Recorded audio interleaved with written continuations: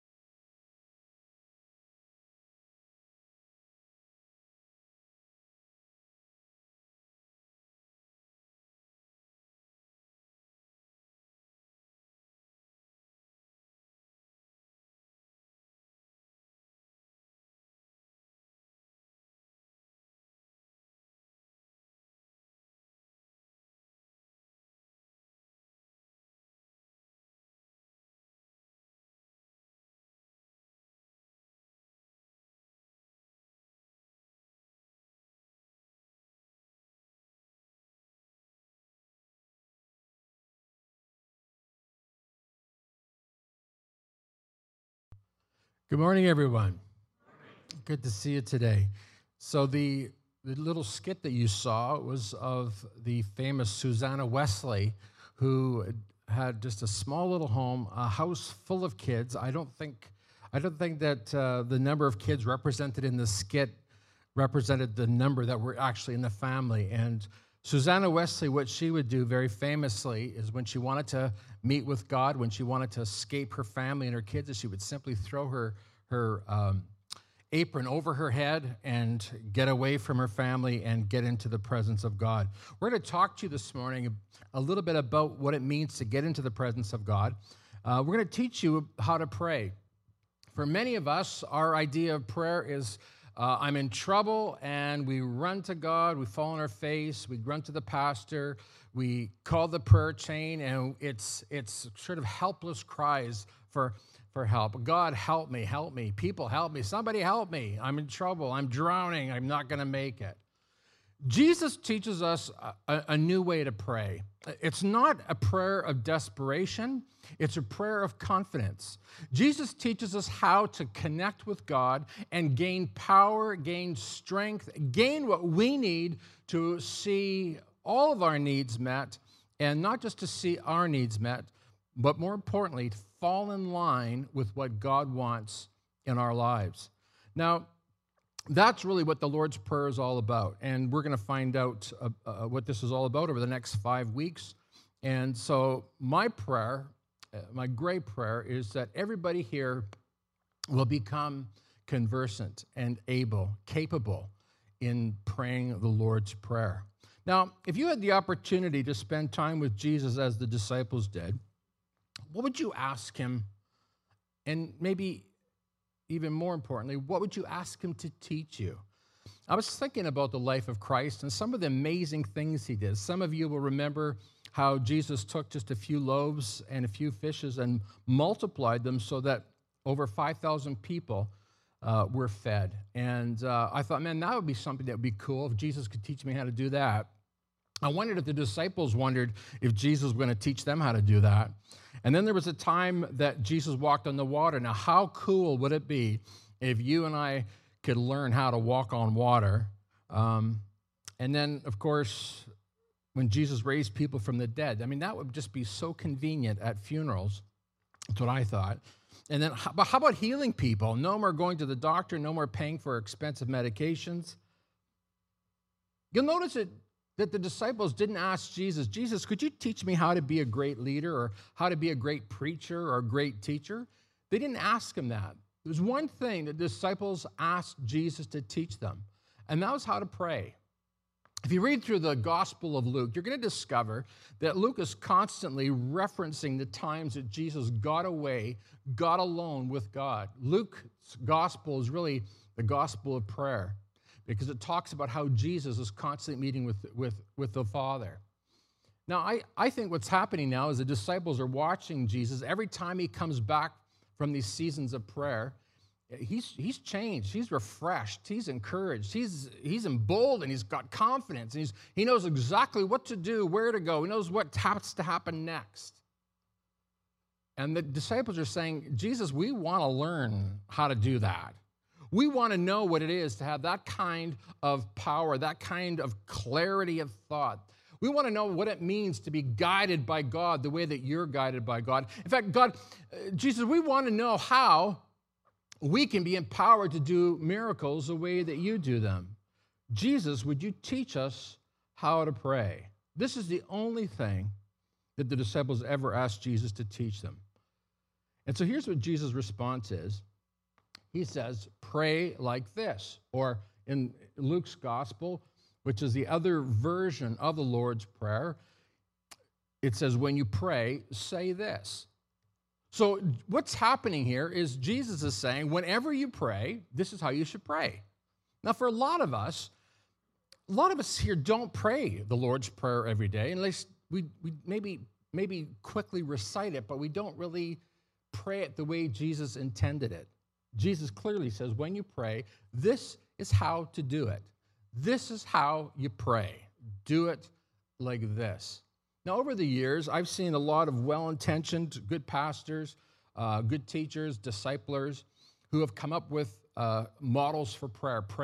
For instance, there's the ACTS model of prayer, which is adoration, confession, thanksgiving, and supplication.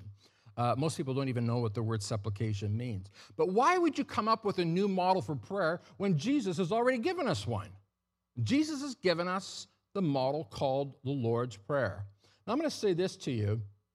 Once you learn how to properly pray through the Lord's Prayer every day, it will radically change your prayer life. In fact, it will radically change your relationship with God, because one of the things that we teach here is a first habit of every Christ follower, every serious Christ follower, is that you have a daily walk with God. And by a daily walk with God, we're simply saying praying and reading your Bible every day. The problem is that most people don't know how to pray. And so what we're going to do is over the next 5 weeks, we're going to be discussing how to pray this prayer. And I'm going to tell you the difference to your prayer life will be the difference between watching a movie on your TV at home versus on IMAX 3D. That's the transformation. It'll be absolutely stunning. You'll be amazed at what happens when you properly begin to develop this habit of praying through the Lord's Prayer. So what we're going to do is we're going to actually read Matthew chapter 6 right now. And I'm going to read you the preamble leading up to the prayer itself. And then here's the thing, folks. Verse 14 and 15 of Matthew chapter 6 is actually some footnotes related to this prayer. So let me just read this to you. So Jesus says to his disciples, when you pray, don't be like the hypocrites who love to pray publicly on street corners and in the synagogues where everyone can see them. I tell you the truth, that is all the reward they will ever get. Now, by the way, what is a hypocrite? A hypocrite simply means an actor. Don't be like the actors, the people who are pretending, the people who are acting like they're Christians or acting like they're religious. He's obviously referring to the Pharisees and other religious types. And he says here, those who pray in public so that everybody can see them. Oh, God, I'm so great. I'm so wonderful. You're so lucky to have me as your son. I am truly one of the most spiritual people in this place, in this city, in this town. God, you're lucky to have me. Jesus says those who pray like that will get their reward here on this earth. What's he saying? He's saying, well, you're going to get your answer to your prayer. You are obviously looking for the approval and the adoration of human beings, and that's what you're going to get. But those who are not like the hypocrites, those who pray the way Jesus teaches us to pray, and he tells us in verse 6, he says, when you pray, go by yourself, shut the door behind you, or in Susanna Wesley's case, she put her apron over her head. Shut the door behind you and pray to your Father in private. Then your Father who sees everything will reward you. And by reward you, we're not saying that, you did good, so I'm going to give you a biscuit. Or, like Nicholas, when he was learning how to play piano, every time he played through, a couple bars correctly without making a mistake, we'd give him a Smartie or a Skittle or something like that as a reward. That's not what we're talking about here. God's not sort of standing in heaven ready to dole out Smarties every time you pray a prayer. No, what he's saying is, if you pray like this, as it says here in Matthew chapter 6, verse 6, if you pray in quiet, in private, if you shut the door, if it's just you and God meeting together, then Jesus says, you're gonna get what you're praying for. You're gonna find those answers to prayer that you're looking for. Now, we go on to verse 7, and it says, when you pray, don't babble on and on as people of other religions do. They think that their prayers are answered merely by repeating their words again and again. Don't be like them, for your Father knows exactly what you need even before you ask him. Jesus says, therefore, pray like this. Now, did you notice here? It says, don't be like these pagans who babble on and on, because God knows what you need even before you ask him. Now, before we go any further, I'm going to point something out to you. The Lord's Prayer can be divided into 6 petitions. And interestingly, it doesn't begin with you. It begins with God. The first 3 petitions focuses on God, and the last 3 petitions focuses on us and our needs. I think this is one of the most brilliant things that has ever been revealed in Scripture. God understands that when we focus on him, everything now comes into perspective. When I get my eyes off of myself, off of my problems, my fears, my worries, my concerns, when I get my eyes focused on the omnipotent God, the omniscient God, the omnipresent God, the God who is everywhere, who knows everything, who's all-powerful, when I get focused on him, then suddenly, folks, my faith arises, and I understand that God is able to do exceedingly and abundantly above all that I could ever ask or think. This is what it means to be a follower of Jesus Christ. And this is what it means to pray this prayer. Your focus is off of you and your needs. When I'm in trouble, when I've got problems, my first instinct is to go to God and start pouring out all my problems to God. Oh, God, help. I'm in need. I need this. I need that. I'm short of money. I got problems with my health and my car, my house, whatever. God says, don't start that way. Start with me. Focus on me. Focus on the one who is able to help you and do exactly what needs to be done in your life. And then Jesus says, pray like this. When you pray, this is how to do it. So I'm going to ask you to pray with me the Lord's Prayer. And when we get to that part where it says, forgive us our sins, our trespasses, debts, whatever, I want you to say, forgive us our sins, as we forgive those who sin against us. Some of you learned it as, forgive us our trespasses, as we forgive those who trespass against us, or forgive us our debts, as we forgive our debtors. But we're going to call it sin. because it's transgression. It really is. It's debt. It's when somebody takes advantage of you, when somebody has let you down, when somebody has done something bad towards you, you need to understand that we too are guilty before God. We're sinning against God. So we're going to say the Lord's Prayer together, and here we go, just so that you know what we're talking about this morning. So if you can just join me. Our Father in heaven, hallowed be thy name. Thy kingdom come, thy will be done on earth as it is in heaven. Give us this day our daily bread, and forgive us our sins as we forgive those who sin against us.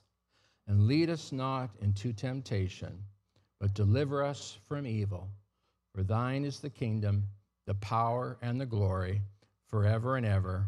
Amen.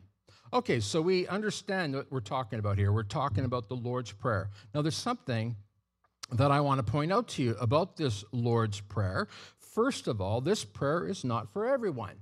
Even though this prayer, we used to say it in school. How many remember the days when you had to say the Lord's Prayer every day in school? It's hard to believe, isn't it? The day would begin with a teacher reading a passage of Scripture, which just blows my mind that used to happen in our schools, in Winnipeg School Division number 1, of all things. And then we would pray the Lord's Prayer together. Now, for many of us, we knew it by memory, we knew it by heart, but it didn't mean anything to us. We just sort of mechanically said it. Our Father who art in heaven, hallowed be thy kingdom come, thy will be. Not thinking about it, it's done. We can get on with the day. It's over with. Understand, this prayer is not for everybody. It's a prayer for Christians. It's a prayer for those who follow Christ. Because in this prayer, we discover the whole Christian life, and we discover what it is that we need to ask God for concerning this Christian life. Without Christ, this prayer is just meaningless gibberish. It's gobbledygook. It doesn't make sense. And it's also not a religious incantation. Some people recite this Lord's Prayer at different kinds of meetings and public gatherings, whatever, as if somehow, some way, it's, we abracadabra, wave the magic wand over the proceedings, and that's that. The Lord's Prayer is not a religious incantation. And it's not meant to be recited as penance, as in, say, 5 Hail Marys and 10 Our Fathers. That's not what this prayer is all about.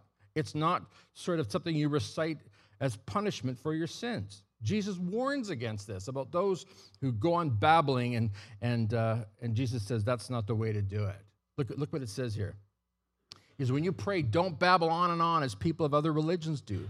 They think their prayers are answered merely by repeating their words again and again.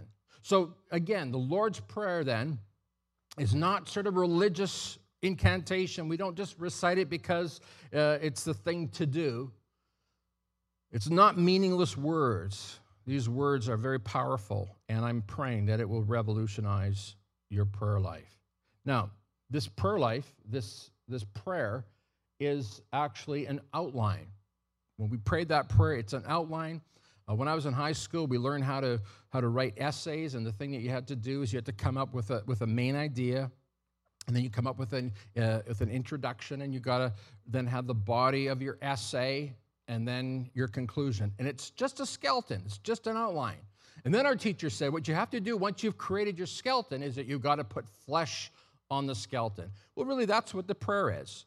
You have this outline of what things you need to touch on when you pray, and then the Bible says that we need to put flesh on it. In other words, we have got to begin to pray around that outline. Now, I just want to let you know that this prayer, consisting of 6 petitions, first focuses on God. The first 3 petitions focus on God, and the last 3 focus on our needs. Now, here's what I've discovered after praying this prayer for over 30 years. I pray this every day. Sometimes I pray it more than once a day. I like Dr. Paul Young-gi Cho, who wrote a wonderful book on it, a South Korean pastor. He said what he would do is he would run laps. In other words, throughout the course of the day, he'd be praying that prayer through over and over and over again.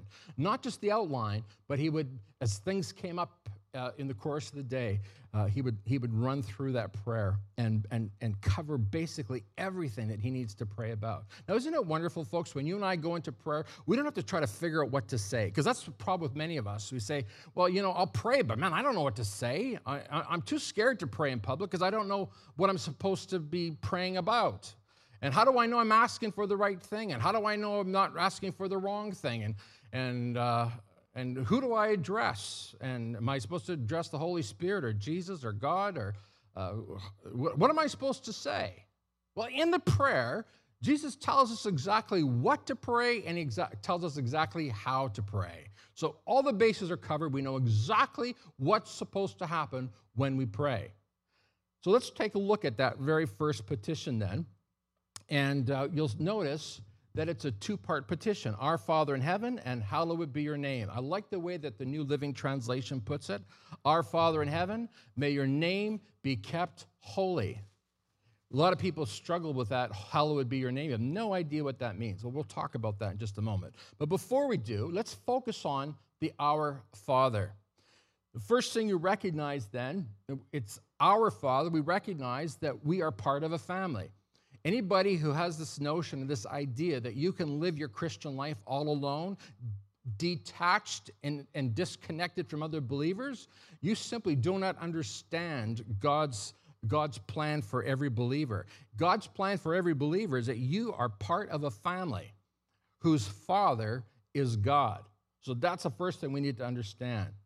The term father is used only a few times in the Old Testament. In fact, there's 2 passages of Scripture that refers to God as the Father of Israel, and that's it. But when we get to the New Testament, suddenly Jesus is revealing to us who God is. He's revealing stuff to us that nobody had ever seen before, nobody understood. God is the Father, and it's Jesus' favorite name for the Father, for God. In the first 3 Gospels, Jesus uses the term or the name Father 65 times. And then in the 4th Gospel of John, Jesus is referring to God as Father over 100 times. And so you recognize that Jesus wants us to understand something about our relationship to God. So here's what I discovered as a father. I always say this, that becoming a father is what helped me understand who God is better than just about anything I've ever experienced in my life. When I became a father and my kids made mistakes, I discovered that there's nothing that my kids could do that would make me hate them or not love them anymore. I will love my kids till the day I die. I will love them. I will care for them. I will do whatever I can to help them and to meet their needs, because that's what a father is. That's what a father does. And I, as an earthly father, know how to do good things and give good gifts to my own children. How much more, the Bible says, does our Father in heaven know how to give good gifts to his children? So get what's happening here, folks. Jesus is describing to us our relationship with the Father. When you go into prayer, you are going to somebody who loves you and cares about you. For some of us, we have a very wrong idea of who God is. We're afraid to go into prayer. And I believe this is one of Satan's great strategies, to keep you from praying. Satan has suggested to you that because of your sin, because you've made mistakes, because you have failed, because you've goofed up, God has rejected you. Satan has whispered into your ear, God doesn't love you anymore. God's angry at you. You better stay away from God, because if you come back to God, God's going to let you have it. But that's not who God is. It's interesting, folks. Listen to this. When Jesus refers to God, in our Bibles, it refers to him as Father, but actually, Jesus used the Aramaic term, which is actually Abba. When we say Father, that's sort of a formal title for our earthly father. And then we have another term, it's Daddy, and that's the informal, and it's warm, and it's cozy, it's cuddly. There's a warmth about it. Well, that's actually the term that Jesus uses to refer to God. Jesus refers to his Father as Abba, as Daddy. He wants us to understand our relationship to God and God's willingness to help you and to hear your prayer and to hear your petition. and to guide you and to strengthen you and to protect you and to provide for you in whatever way that you feel you have need. Because that's who our Father is. I'm going to do everything in my power to care for my kids, and how much more then will my Father in heaven provide for me and meet my needs and love me and care for me and help me. Jesus wants us to understand that about who God is. He wants us to recognize our relationship to God. Do you know, when we were in our building program here, I was working probably, sometimes 16, 17 hours a day for a few years. And Nicholas was very young at the time. And I didn't see the kids as much as I would like to have seen them. And one day, I came home, a long day, working hard here at the church, building it, preparing it. And Nicholas was very upset about something. And I can't recall what it was that he was upset about. But it was something that I could help him with, and it wasn't a problem. And I wanted to convey that to him. I wanted to say, Nicholas, I'm your dad. I'm here. I love you. I'm going to protect you. I'm going to help you. You don't have anything to worry about. And I said to him, do you know who I am? Because I wanted to think about this. Yeah, this is my dad. But you know what he said? He says, I know who you are. You're Pastor Allen. And then I knew I had a problem. He's not seeing me as a father who was protecting him and helping him and caring for him. He saw me as somebody distant. You know, so often that's what many of us do when it comes time for praying. God's distant. He won't love me. He won't care about me. He's not interested in my needs. But I want you to know today, Jesus makes us understand very clearly in this prayer that we're addressing a Father who cares about us and loves us. Now you'll notice it says, our Father in heaven. In the Jewish mind, they clearly understood that when we talk about heaven, we're talking about God on his throne. Back a few months ago, we did a series here called Eden, the Kingdom of God, or the Kingdom of Heaven. And we recognize that heaven is God's headquarters. That's his throne room. And by the way, this is sort of what we're trying to evoke here. So thankful for the people who decorated this. But it's a taste of the Garden of Eden. Do you know that every time you close your eyes and go into prayer, you are going into the throne room of God. You're going into the Garden of Eden where God's throne is. You're meeting with God. You're conferring with him. You're conferring with the Father. You're going to tell the Father about the things that are on your heart. Look at this, folks. It's a discussion. It's a conversation. You're not just going to him with your prayer list and reading through your prayer list. You're going to hear the voice of God. You're going to confer a conference with him in the throne room. And that's why we have this scripture here in Hebrews 4:16. So let us come boldly to the throne of our gracious God. There we will receive his mercy, and we will find grace to help us when we need it the most. This is what you and I have, folks, through Jesus Christ. We're able to come to the throne room of God. We're able to come to the throne of God boldly. We're able to come into his presence because of Jesus. And so every time you and I begin this prayer, we're entering into the throne room of God, and we are praising and we are worshiping the God of heaven. We are giving him thanks for Jesus Christ. We're giving him thanks for the grace and the mercy that's here. Do you see that? What does this imply? It implies that every single person who comes to God in prayer is imperfect. I don't know, I don't want to shock you this morning that the person sitting beside you this morning is a sinner in need of God's grace. That came as a shock. You thought there was all perfect people here today. We're not. Every one of us needs God's grace. Every one of us needs God's mercy. But the reason we're able to come to the throne of God is not because of our good works or because we're so perfect or so good. It's because Jesus is. And so we come into the throne room of God. We say, our Father in heaven, and we worship him, and we praise him, and we thank him, understanding that he is and does want relationship with us. I like what Paul says to the Ephesians. Because of Christ and our faith in him, we can now come boldly and confidently into God's presence. It's easy, folks, for us to forget that God is sovereign over all.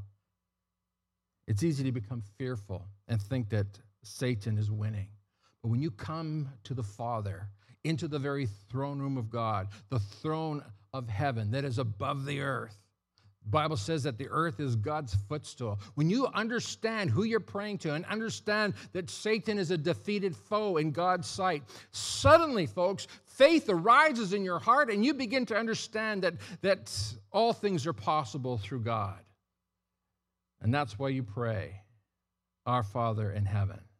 And then it says, hallowed be your name. Now, this has really caused a lot of people to stumble over the years. They really don't know what that means. And I like, again, what the NLT says in New Living Translation. May your name be kept holy. That's what we're talking about here. Let me give you some background so you understand what we mean by keeping God's name holy. God warns the Israelites in Leviticus 22:32. He says, do not bring shame on my holy name, for I will display my holiness among the people of Israel. I am the Lord who makes you holy. When you read through the Pentateuch, the first 5 books of the Bible, you'll find that the name of God is constantly evoked. Everything is in the name of our holy God, for God's name's sake, for his name's sake. God makes me lie down in green pastures for his name's sake. We find out that his name reflects who he is. He is our Father, and that's the first thing that you need to understand. Now, some people, they have this notion, this idea that when it comes to this part of the prayer where it says, may your name be kept holy, that somehow we're supposed to be praying through all the names of God. Jehovah Japha, Jehovah Nisi, and Jehovah Jireh, and so on and so forth. That's not what's intended here, because if we're going to go through the names of God, you're going to have to go through over 900 titles and names for God and descriptions of God. If you went through 900 names of God every time you went into prayer, quite frankly, that's all you'd be doing all day is going through the names of God. Obviously, it means more than that. And I would submit to you today that when Jesus says, pray, may your name be kept holy, what Jesus is saying is we need to ask God to keep his name holy in us. Because you and I carry the name of God. That's why we are called Christians. We have the name of Christ. In the Old Testament, we saw this in the last series on Eden, when the Shekinah glory, the presence of God, descended upon the tabernacle, the place where Israel worshiped, God's presence was represented by a pillar of fire by night and a pillar of cloud by day. And it represented God's presence. And here's what it says. It says in Deuteronomy 14:23, bring this tithe to the designated place of worship. Now, forget the tithe part, because that's not what this part of the message is about. I want you to see what follows that. The designated place of worship, the place the Lord your God chooses for his name to be honored. In the Old Testament, the tabernacle was the place where God's name was honored. In other words, the tabernacle was a place where God could be known, where God could be discovered. It was a place where the world could come and worship God and discover God, because it was at the tabernacle that his name was honored. Now we get to the New Testament, and things dramatically change. God's Shekinah glory is revealed on the day of Pentecost in Acts chapter 2. Whereas the Shekinah glory was over the tabernacle in the Old Testament, we get to the New Testament, and the Holy Spirit is poured out on the believers in the upper room. And now everybody who is a follower of Jesus Christ receives that powerful Holy Spirit resting upon him. And that's why we see that picture of the believers praying with tongues of fire over their head. Why? Because God's name now is not just in a tabernacle built by the hands of men. It is now in every believer, every person who calls himself or herself a Christian. God's name is in you. Now let the Spirit of God speak to you. Because for so many of us who call ourselves Christians, we have brought shame on the name of God. And God explicitly warns the believers, do not bring shame on my holy name. This is said over and over and over again in the Old Testament. How many of us have stories of people we know who were turned off of God and turned off of the church because somebody who called himself or herself a Christian acted in a way that was very ungodly or very unchristian. And you've heard bitter people say, don't talk to me about Christ, don't talk to me about the church. Do you know what he did to me? You know that guy called himself a Christian? Man, you should see how he screwed me out of this and ripped me off and cheated me. I hear stories like that all the time. In fact, I hear businessmen say, man, when it comes to doing business, I prefer not to do it with Christians. This is shocking and shameful. And God says that his name must be kept holy. That means the way you live your life, the way I live my life, has got to bring glory to my God because his name is in me and on me. This is why we teach you to pray and teach you to live out that third habit, that moment-by-moment holiness. So when you're praying, hallowed be your name, may your name be kept holy, what you're saying is, God, and you need to pray this every day, God, let your Holy Spirit rest upon me afresh and anew this day. Fill me afresh with your Spirit, that I may be a true reflection of who you are. Jesus, in the Sermon on the Mount, he says that we're supposed to be the salt and the light of the earth. You always read that passage of Scripture as teaching for Christians, but it's not. It was teaching for Jews. Jesus was speaking to Jewish people, and he was saying, as Jews, you understand that your responsibility is to be the salt and the light of the earth. When people see you, they should see God. The way you live your life ought to bring salt to your community. Salt is a preservative. Wherever you go, your surroundings, your environment should be improved because you're there. Now you see why Jesus tells us to pray. Hallowed be your name.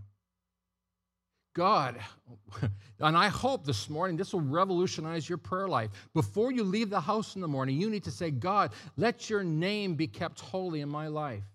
Or another way of saying it is, holyize your name in my life. It's a kind of new word. Holyize it, God. In other words, when I leave my house in the morning, I need to go as God's holy vessel because, folks, listen to me, as a Christian, you are an agent of God, a holy vessel. The word holy simply means to be set apart for God's purposes. Now, can you imagine if every Christian understood that he or she is holy? When we talk about the saints, that's really, we're talking about holy people. But, you know, for some of us, we come from a Catholic tradition, and we believe that saints are some kind of people who are up there somewhere. We're down here, and they're up there. That's just, forgive me in all due respect, that's just an erroneous view, an erroneous idea, and an erroneous reading of Scripture. Everybody who calls himself or herself a Christian is, in fact, a saint. You are a saint.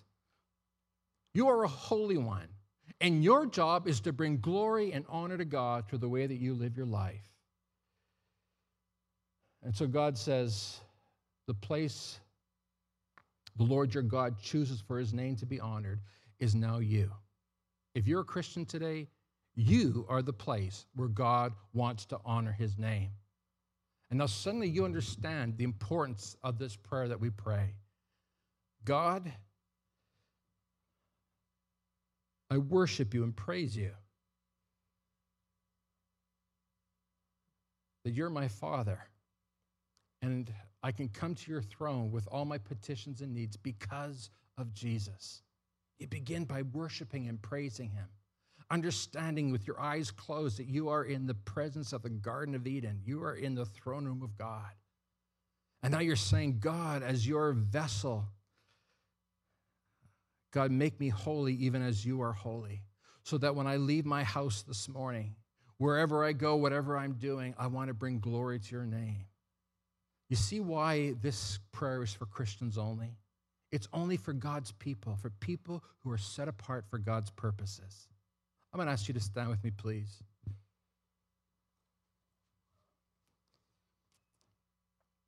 And I'm going to just pray that first petition.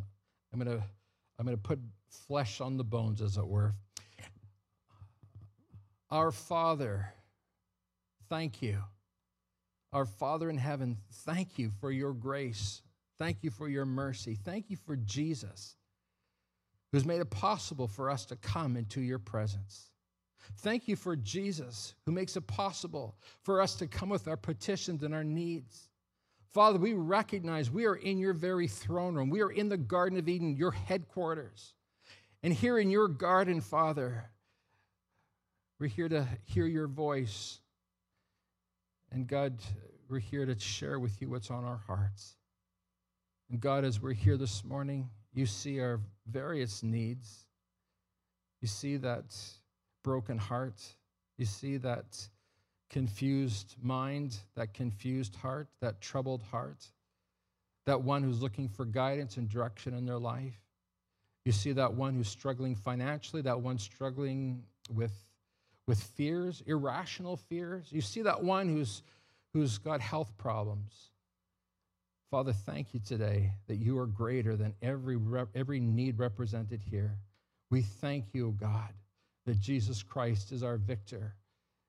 We thank you, Lord, that he is greater than he that is in the world. And we pray this morning, Father, that your name would be kept holy in us. As your holy vessels, we pray that as we go from this place, we would go as people speaking the word of God and acting as true believers, bringing light and salt to wherever we go. We thank you today, Lord, for this prayer that you've taught us. We pray that over the next few weeks, we would become truly skilled in praying this prayer and that we would begin to experience God in a whole new way. We thank you today in Jesus' name. Now go with us as we go from this place, and we thank you for your grace. And everyone said it? Tell the person beside you, go pray the Lord's Prayer.